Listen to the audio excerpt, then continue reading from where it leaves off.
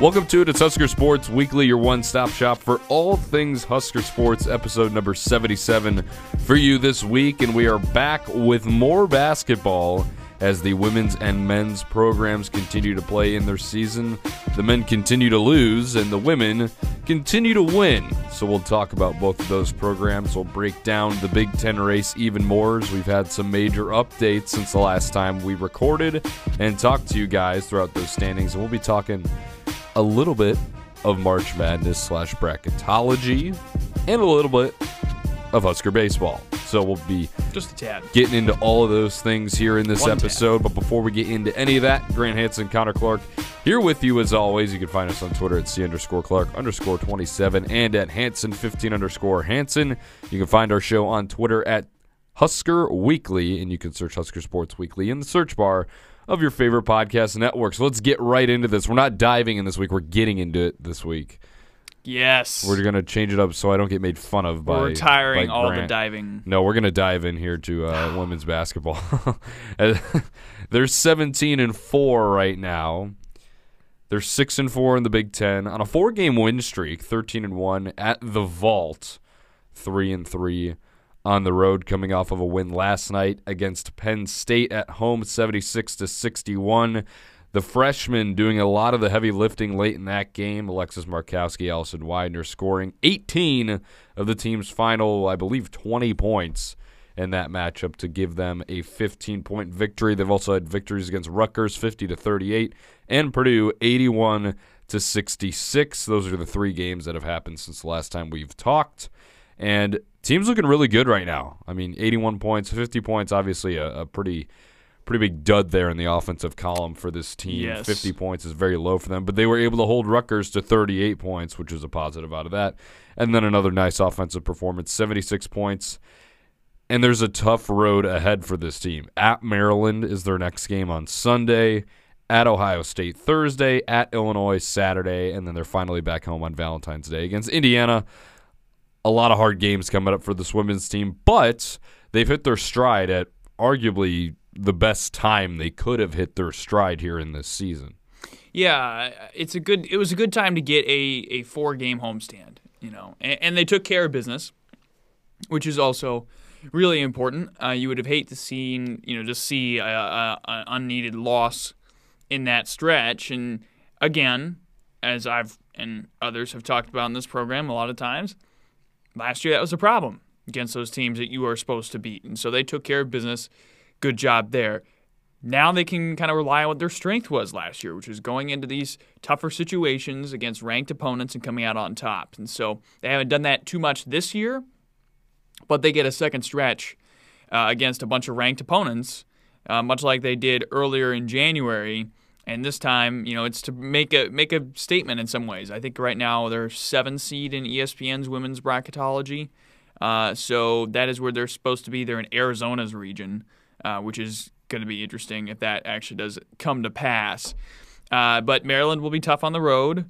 And then, of course, in this next stretch, 3 of the next 4 games are against ranked teams, and 3 of those next 4 games are against teams that are in the top half of the Big Ten standings.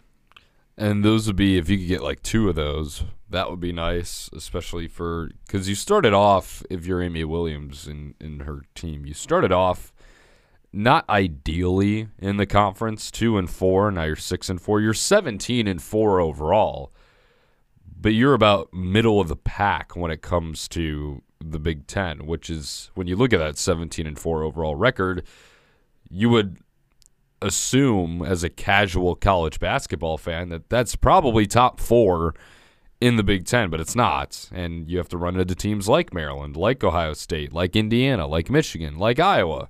And those 2 Iowa losses are really going to hurt this team, I think, going down the stretch. Now, they will make the tournament no matter what, I believe, but having 2 straight losses to that Iowa team that you were in the game for both of those, that's going to hurt going down the stretch. But once again, Maryland, Ohio State, Illinois, the 3 road games coming up. Then they come back home against Indiana on Valentine's Day, February 14th, then at Penn State, at home versus Minnesota, then at Wisconsin, and they finish up the regular season against Northwestern on February 27th, and they will go to the Big Ten tournament. That's the March 2nd through March 6th out in Indianapolis at Gainbridge Fieldhouse, home of the Pacers. So we'll see that tournament go on. This team, they won their first round game in that tournament a season ago, and then they ran into Maryland yeah. and they were in that game against Maryland. And this team is significantly better than that team a year ago. Now, Maryland did really take care of business in the regular season, and anything could happen in March. We all know that. But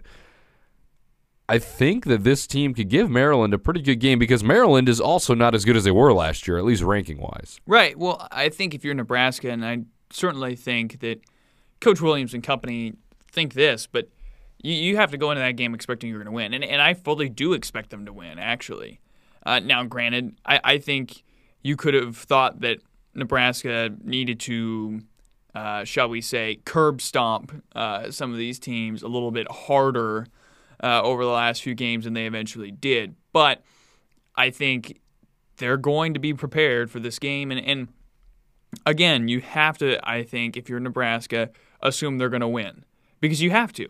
If you want to become something of a major threat coming down the line here, you have to win two of these next three, I think. And the most likely of the three games that they've got coming up are Maryland and Ohio State, which are both on the road.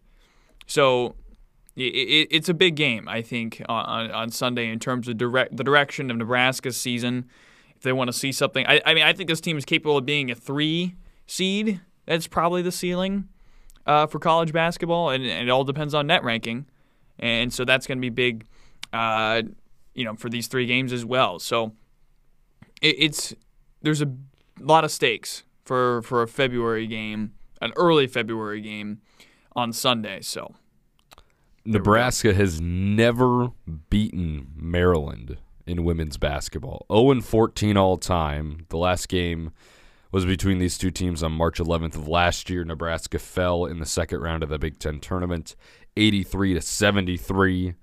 14-game losing streak. This is going to be the time to get that win because, as Grant just said, if you want to be a force in the Big Ten and in the country, you need to win games such as this, such as the one that you have ahead of them. And the fact that this game is on Big Ten Plus is kind of ridiculous. No kidding. I think that should be on actual television, but that's a conversation for another day. Maryland is a 5 projected by ESPN right now. Ohio State is a 7, so that matches Nebraska. They've moved in the most recent update to that Knoxville regional. And then, let's see here, Indiana is a 3. That's where I think Nebraska kind of caps out, is a 3 seed with the way things have gone. And that, in some ways assumes that they don't lose for the rest of the season, which is unlikely, or they only lose one more time. Yeah, if they're going to capture that 3 seed, I think 2 losses is your ceiling from here on out. And that's obviously going to be a really hard accomplishment because, once again, Maryland, Ohio State, Illinois all on the road. You have more games on the road than you do at home. So it's going to be a tough road, but this is going to be a road that's going to better prepare this team for March and where they want to go. But once again, Nebraska women's basketball coming off of a win against Penn State last night by a score of 76-61. They stand at 17-4 overall, 6-4 in the Big Ten, and are riding a 4-game winning streak heading into this big-time matchup against Maryland. And I think this, very much like Matt Coatney mentioned when we had him on in December, much like that stretch he talked about then, that Michigan State, Michigan, Iowa, Indiana, Iowa stretch was a NCAA tournament stretch.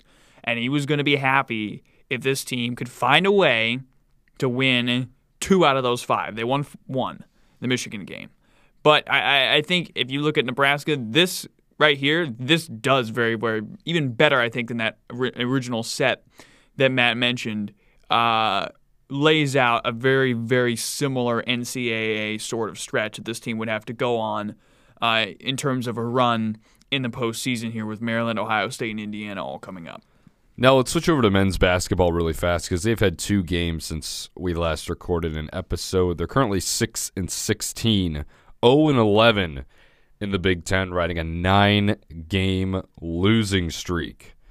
Now, their first game of the last week was against Rutgers at home following that Wisconsin game. This Rutgers game was on Saturday. They lost 61-63 in one of the worst collapses you'll see. And then at Michigan on February 1st, which was this last Tuesday. I'm going to go to the Rutgers game real fast because this is the first time that I think I've ever said this, but I have a bone to pick with Fred Hoiberg. You're coming down the court.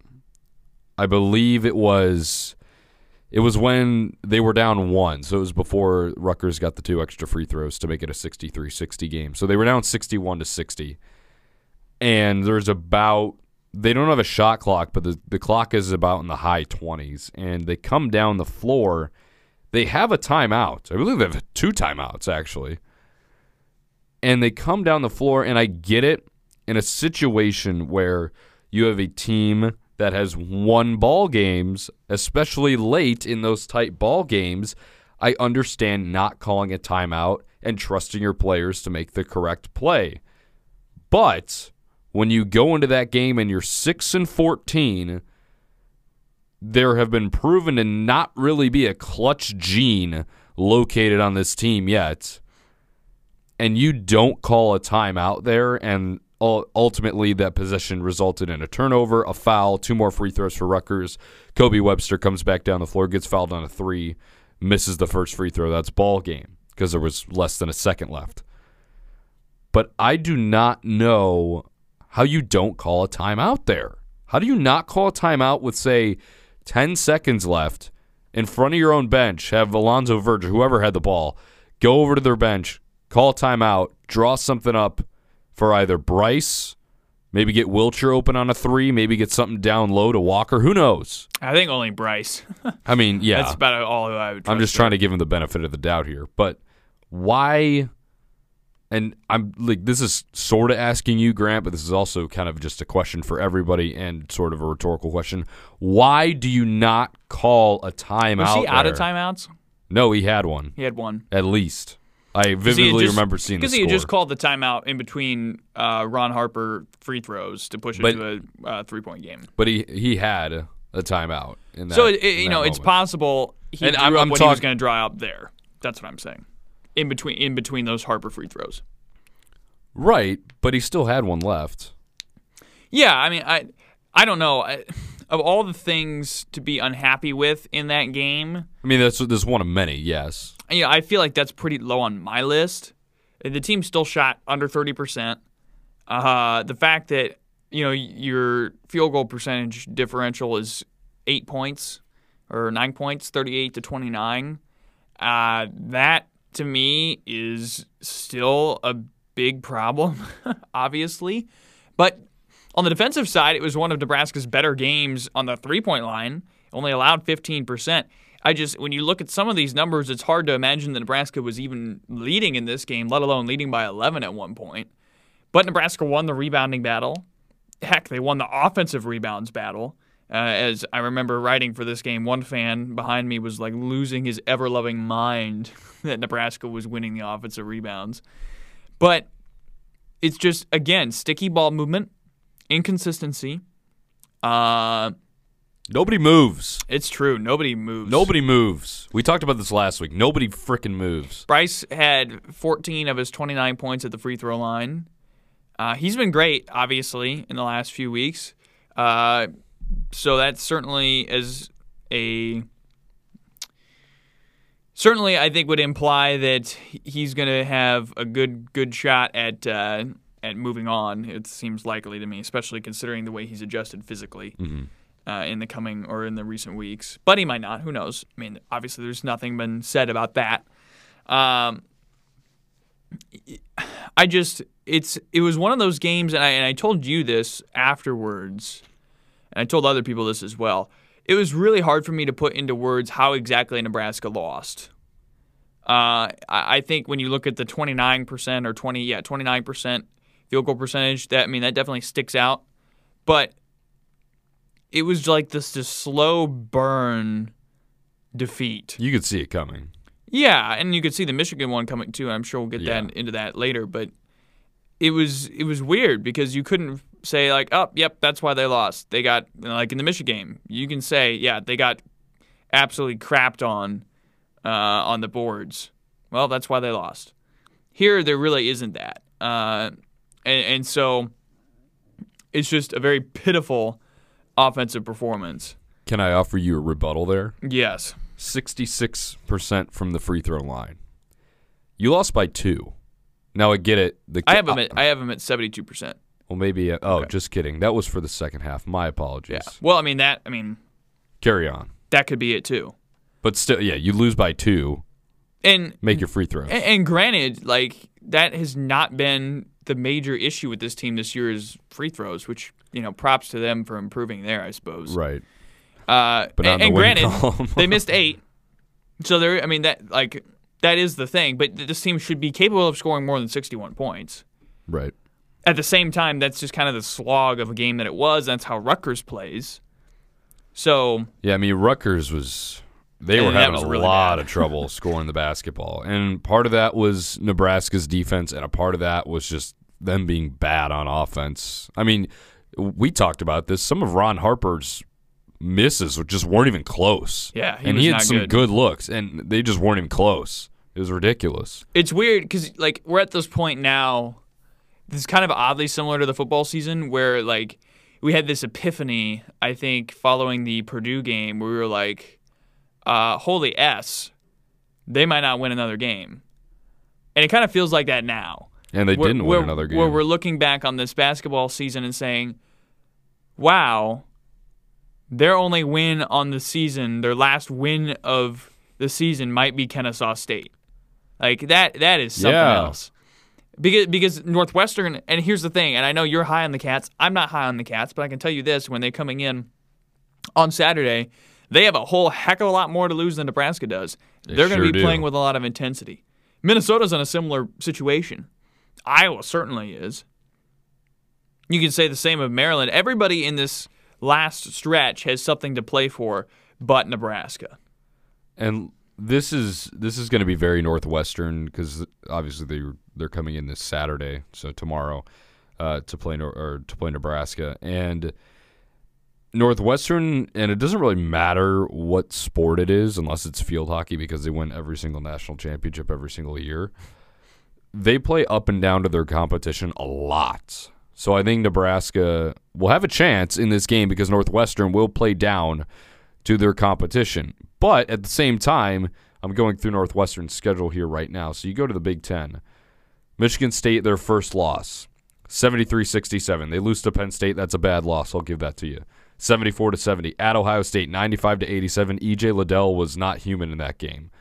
Against Maryland, overtime loss. That's not a good loss. They beat number 10 Michigan State on the road. They lose 82-76 at home against Wisconsin. They lose by 20 on the road to Purdue, but who cares? 72-70 loss at Michigan. A 3-point loss against Illinois. And then they finally get through and win in overtime against Rutgers. But after Nebraska, they have Indiana, Illinois, Purdue, Minnesota coming up. So if they want any sort of shots, they need to win 3 of their next 4 because I'm just going to assume they're going to lose to Purdue. Yeah, I agree with that. Northwestern's interesting. I said this week that they're battling right there with Rutgers for the underachievement championship in the conference. I still hold that to be true for the most part, but I don't know. I just look at it from Nebraska's perspective. I was like trying to find a win in here, and it's hard. There's not one for me. There really isn't. Penn State might be it, but maybe. But I would give Penn State a 60-40 edge there. If they played Rutgers again, I would think that there's a shot. Actually, I think in a third matchup with Rutgers, there's a chance. Well, and Rutgers is also just weirdly horrid on the road. It is so weird. They're so bad because they beat Nebraska by 30 at home. And I think that's kind of an aberration, really. But I believe that was their first road win of the year. So Rutgers this year has scored, I believe. So they lost to UMass and they scored 83. They have not been. They're just like that, weird. Offensively, they're not that good generally. against a Power 6 opponent, I think Nebraska has allowed the most points of anybody at 93. But after that 93-point showing, they scored 49 against Penn State in a loss. They scored 70 against Maryland. That's their best game since offensively, with the exception of Northwestern, which went into overtime. They scored 48 in a win against Iowa, 65 in a loss to Minnesota, 60 in a loss to Maryland, 63 in the win over Nebraska, and then 78 in overtime against Northwestern. So they're not good offensively. And screw you, Rutgers, for keep making me look bad, because every time I want to compliment you, you go lose. It's every bad. time. That roster should be way better than its They're record. underachieving, and I know they lost Miles Johnson to UCLA, but still, they should be way better than they are right now. Let's move on to the Michigan game here real fast. That was another loss, 85-79 on the road in Ann Arbor. This was a game that at one point I actually believed that Nebraska was going to win about like 6 minutes left in the game, because Michigan went on a little bit of a run, but then Bryce had that anticipation with the dunk, and then he had another nice response, and I was like, okay. Because usually when Nebraska lets other teams go on runs, that's it. they don't respond. Curtains. Yeah. But they started responding, and I was like, well, maybe we're on to something here. But ultimately, Hunter Dickinson and the maize and blue was too much for this team. But they did shoot 80% from the line, so that's good. They had 17 points off of turnovers, 36 points in the paint. So that was good. That's something that we really don't see from this team a whole lot. On the other side, 19 points off of turnovers for Michigan, 36 points in the paint as well. And, I mean, it comes down to execution down the stretch, and this team just hasn't been able to do so.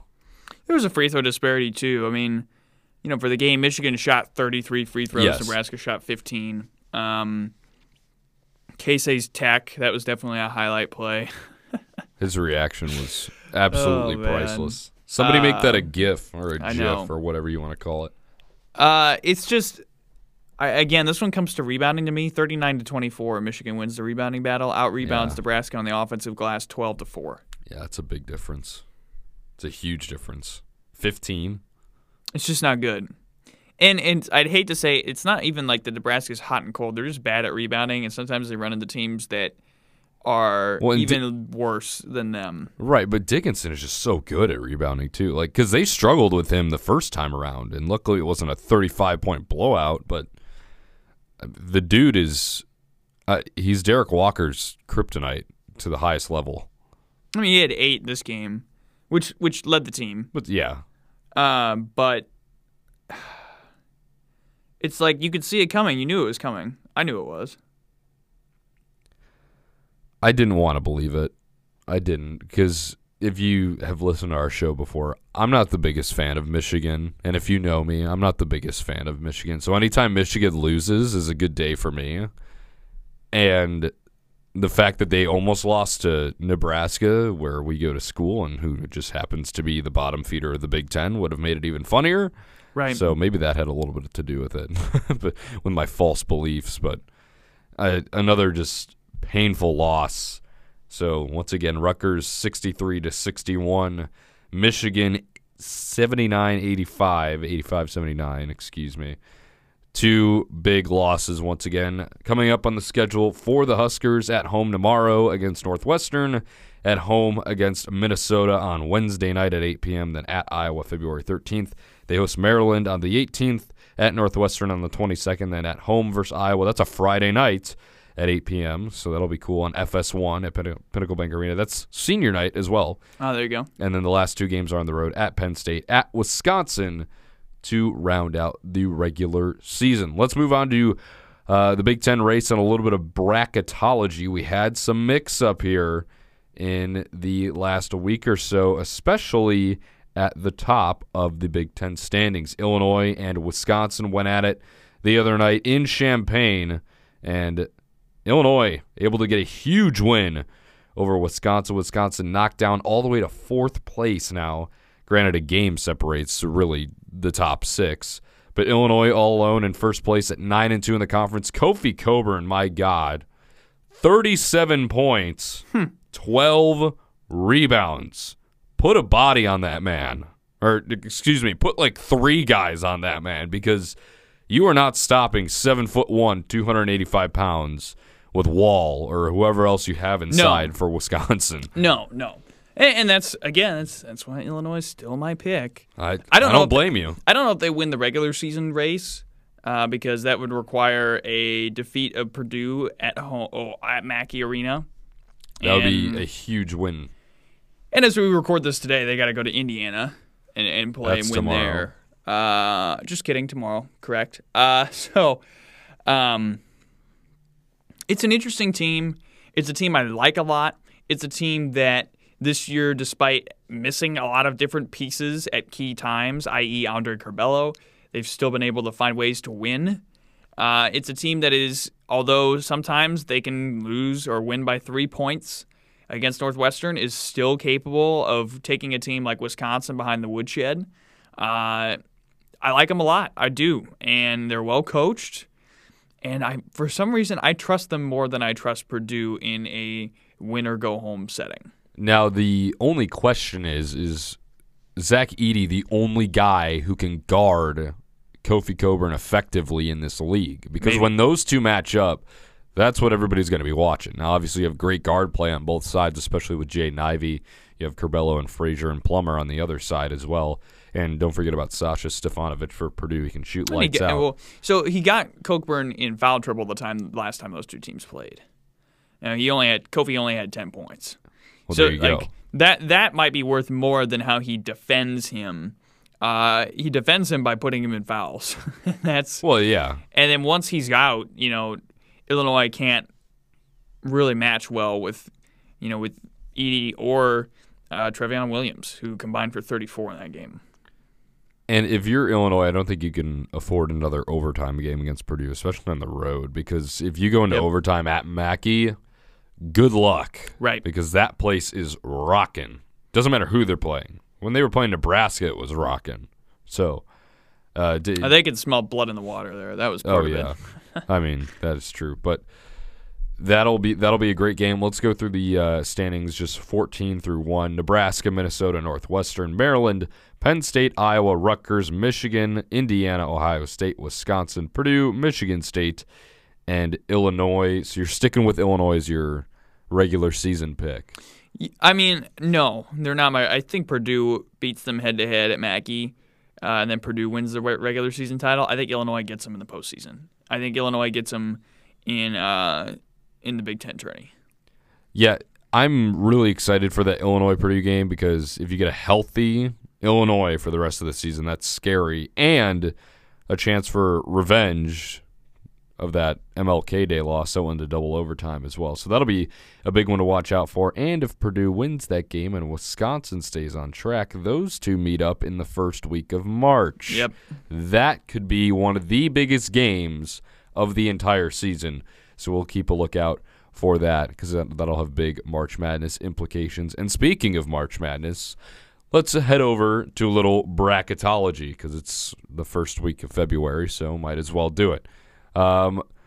According to, I'm on Joe Lunardi's site right now on ESPN, so I'll go through the bubble here real fast. The last 4 byes belong to Loyola Chicago, San Francisco, Seton Hall, and BYU.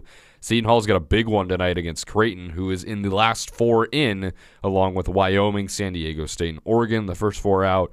Florida, Mississippi State, Notre Dame, West Virginia, and the next 4 out, SMU, UAB, Florida State, and Chattanooga. The 4-1 seeds are Auburn, Gonzaga, Purdue, and Baylor.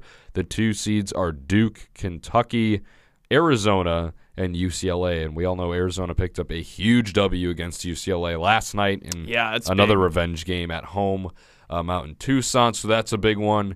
I'm just looking through a couple of these matchups here. I've been going through this periodically here, but already one that catches my eye, Indiana, San Francisco. That could be a good one. Iowa, Colorado State. That could be a good one. Those are both in the 7-10 lines. And then our friend Cole Peterson could get, if this does come to pass, could get some big conflict. As Tennessee and Creighton would be set to match up if Creighton wins their play-in game against Wyoming, the 6v11. Well, this iteration. We saw UCLA get there through the play-in game all the way to the Final Four last year, so that could be something to look out for as well. Alabama at a 5 seed right now. That's a little interesting. Mm-hmm. But also, they have a lot of losses, but their resume and their wins are really good. It's very hard to put a Right. label on what they are. So I don't know if a 5 seed is too high or too low. I don't think they should be anything above a 5 seed. So maybe it is a little bit too high. But And then Iona peeking around there at a 12 seed. with Patino, I know, 18-3 right now. That's a team. They're That's a team rolling. to watch. they are rolling. I don't think they've lost in weeks. Well, if and I so am speaking, correct. so they beat Alabama this year, and then they Right. lost to Kansas by 13 in the non-con. So this team has been tested, yeah. and that could be a dark horse, one of your upset teams to watch as we get things, towards the end of the year. Illinois is a 4 seed, as well as Wisconsin. So both of those teams are 4 seeds right now. That could change by next week. Villanova is a 5 seed. Xavier is also a 5 seed. So a couple Big East teams there. I'm still looking around the bracket. Texas Seton Hall is a 6-11 matchup as of right now that really interests me because Seton Hall is a team that was ranked at one point this year. Once again, they got a huge game against Creighton tonight. Both of those are 11 seeds. They're both 13-7. I believe they have identical records in the Big East as well. So that will be huge. UConn BYU on the other side. That'll be a big one. BYU just lost to San Francisco. That's why I like their matchup against Indiana. I would not be shocked if San Francisco ended up winning that game. But once again, it's just a projection. It's not an actual scheduled game. Yep. But it's just fun to San Francisco is look out. one team I wish I had gotten a chance to actually watch this year.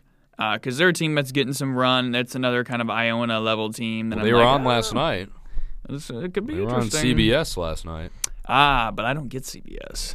Well, that's Sad. just a damn shame. I wait around until they offer tournament games for free Oh, via streaming. of course. We also have a Appalachian State sighting as a 16 seed against Baylor. Oregon's here, the playing games as of right now as well. The 16 games are Southern versus New Orleans, Norfolk State versus UNC Wilmington, and the 11 seed game is Wyoming and Creighton, and a 12 seed game is San Diego State and Oregon. Oof. So, once again, and we've seen these Power 6 conference teams playing these playing games, and i.e. UCLA, and make it really, really far. So just because you're in a playoff or a play-in game doesn't mean that you're out of it. Also, look for Oregon to make a run, too. 9 of their last 10. Their one loss in there, they lost to Colorado by 4, and then they proceeded to immediately go avenge that loss most recently. So down the stretch, Utah, Stanford, Cal. They get Arizona, UCLA, and USC all in a row at the end of the year. 2 of those 3 are at home, but that could be a team that could really get hot down the stretch and push out of that play-in set. Yeah, Oregon has looked really good, really making a big push in Pac-12 play. They have a couple of top 10 wins against Baylor and UCLA, I believe. And USC. So that's And who it was. They beat both of those guys in the same week. USC and UCLA were both on the road. Mm-hmm. They lost to Baylor by 8. Okay, so they lost to Baylor. Okay, that's what I knew. They beat 2 top 10 teams in the same week. I just couldn't remember which ones they were. But that's a look at bracketology for you there. We'll talk about Husker baseball here just for a couple of minutes. Did you see the Valentinos commercial with Shea Shanneman and Griffin Everett? No, I have because not yet. it is absolutely glorious here. I'm gonna pull it up here and see if I can actually play it over the mic. Hopefully that doesn't get us in trouble. But that season is it's right around the corner. It's about a couple of weeks. Yeah, February 18th is first pitch. As I pull this up, Just literally 2 weeks. 2 weeks. Yeah, from today. literally. Sam Houston, right? Yes, Sam Houston. So that will be a big series. Scrolling down. I don't know why I can't find it, but scrolling. I don't know. If you haven't seen it, go check it out because I think it's pretty funny. And it's a creative way to do the NIL stuff. But Shea's gonna have a lot of weight on him this year. yeah, I think he's a captain. Yeah. Well, and then you have two guys who I'm gonna assume are gonna be in the starting rotation in Shanneman, and then Kyle Perry, each honored as captains. Cam Chick, and then who was the third? Griffin Everett.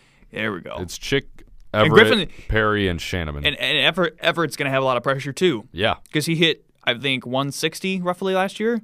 That number needs to go up. way up. Because no more Luke Rossum. Right, Correct. and so that's a big bat to replace. Right. So, yeah, that'll be interesting. Also, moving over to that beat with Abby Barmore and Blake Garney for Husker Online in a couple of weeks, so that's exciting. I'm looking forward to seeing how the bullpen develops and who steps into those lead roles as far as starting pitching. I mean, there's a lot that's going to rely on how this team can pitch because they can manufacture runs.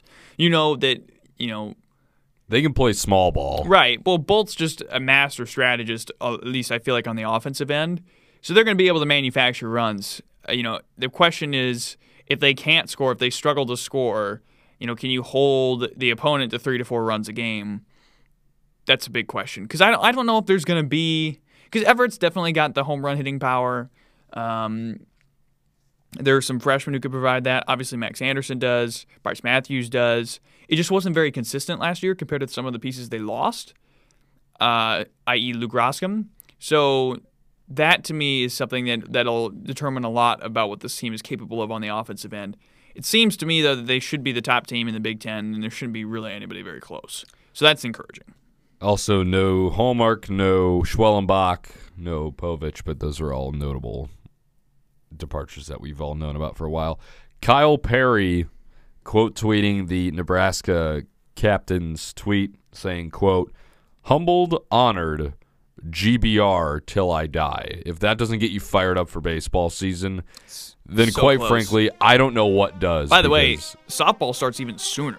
They start I think next in the week. week.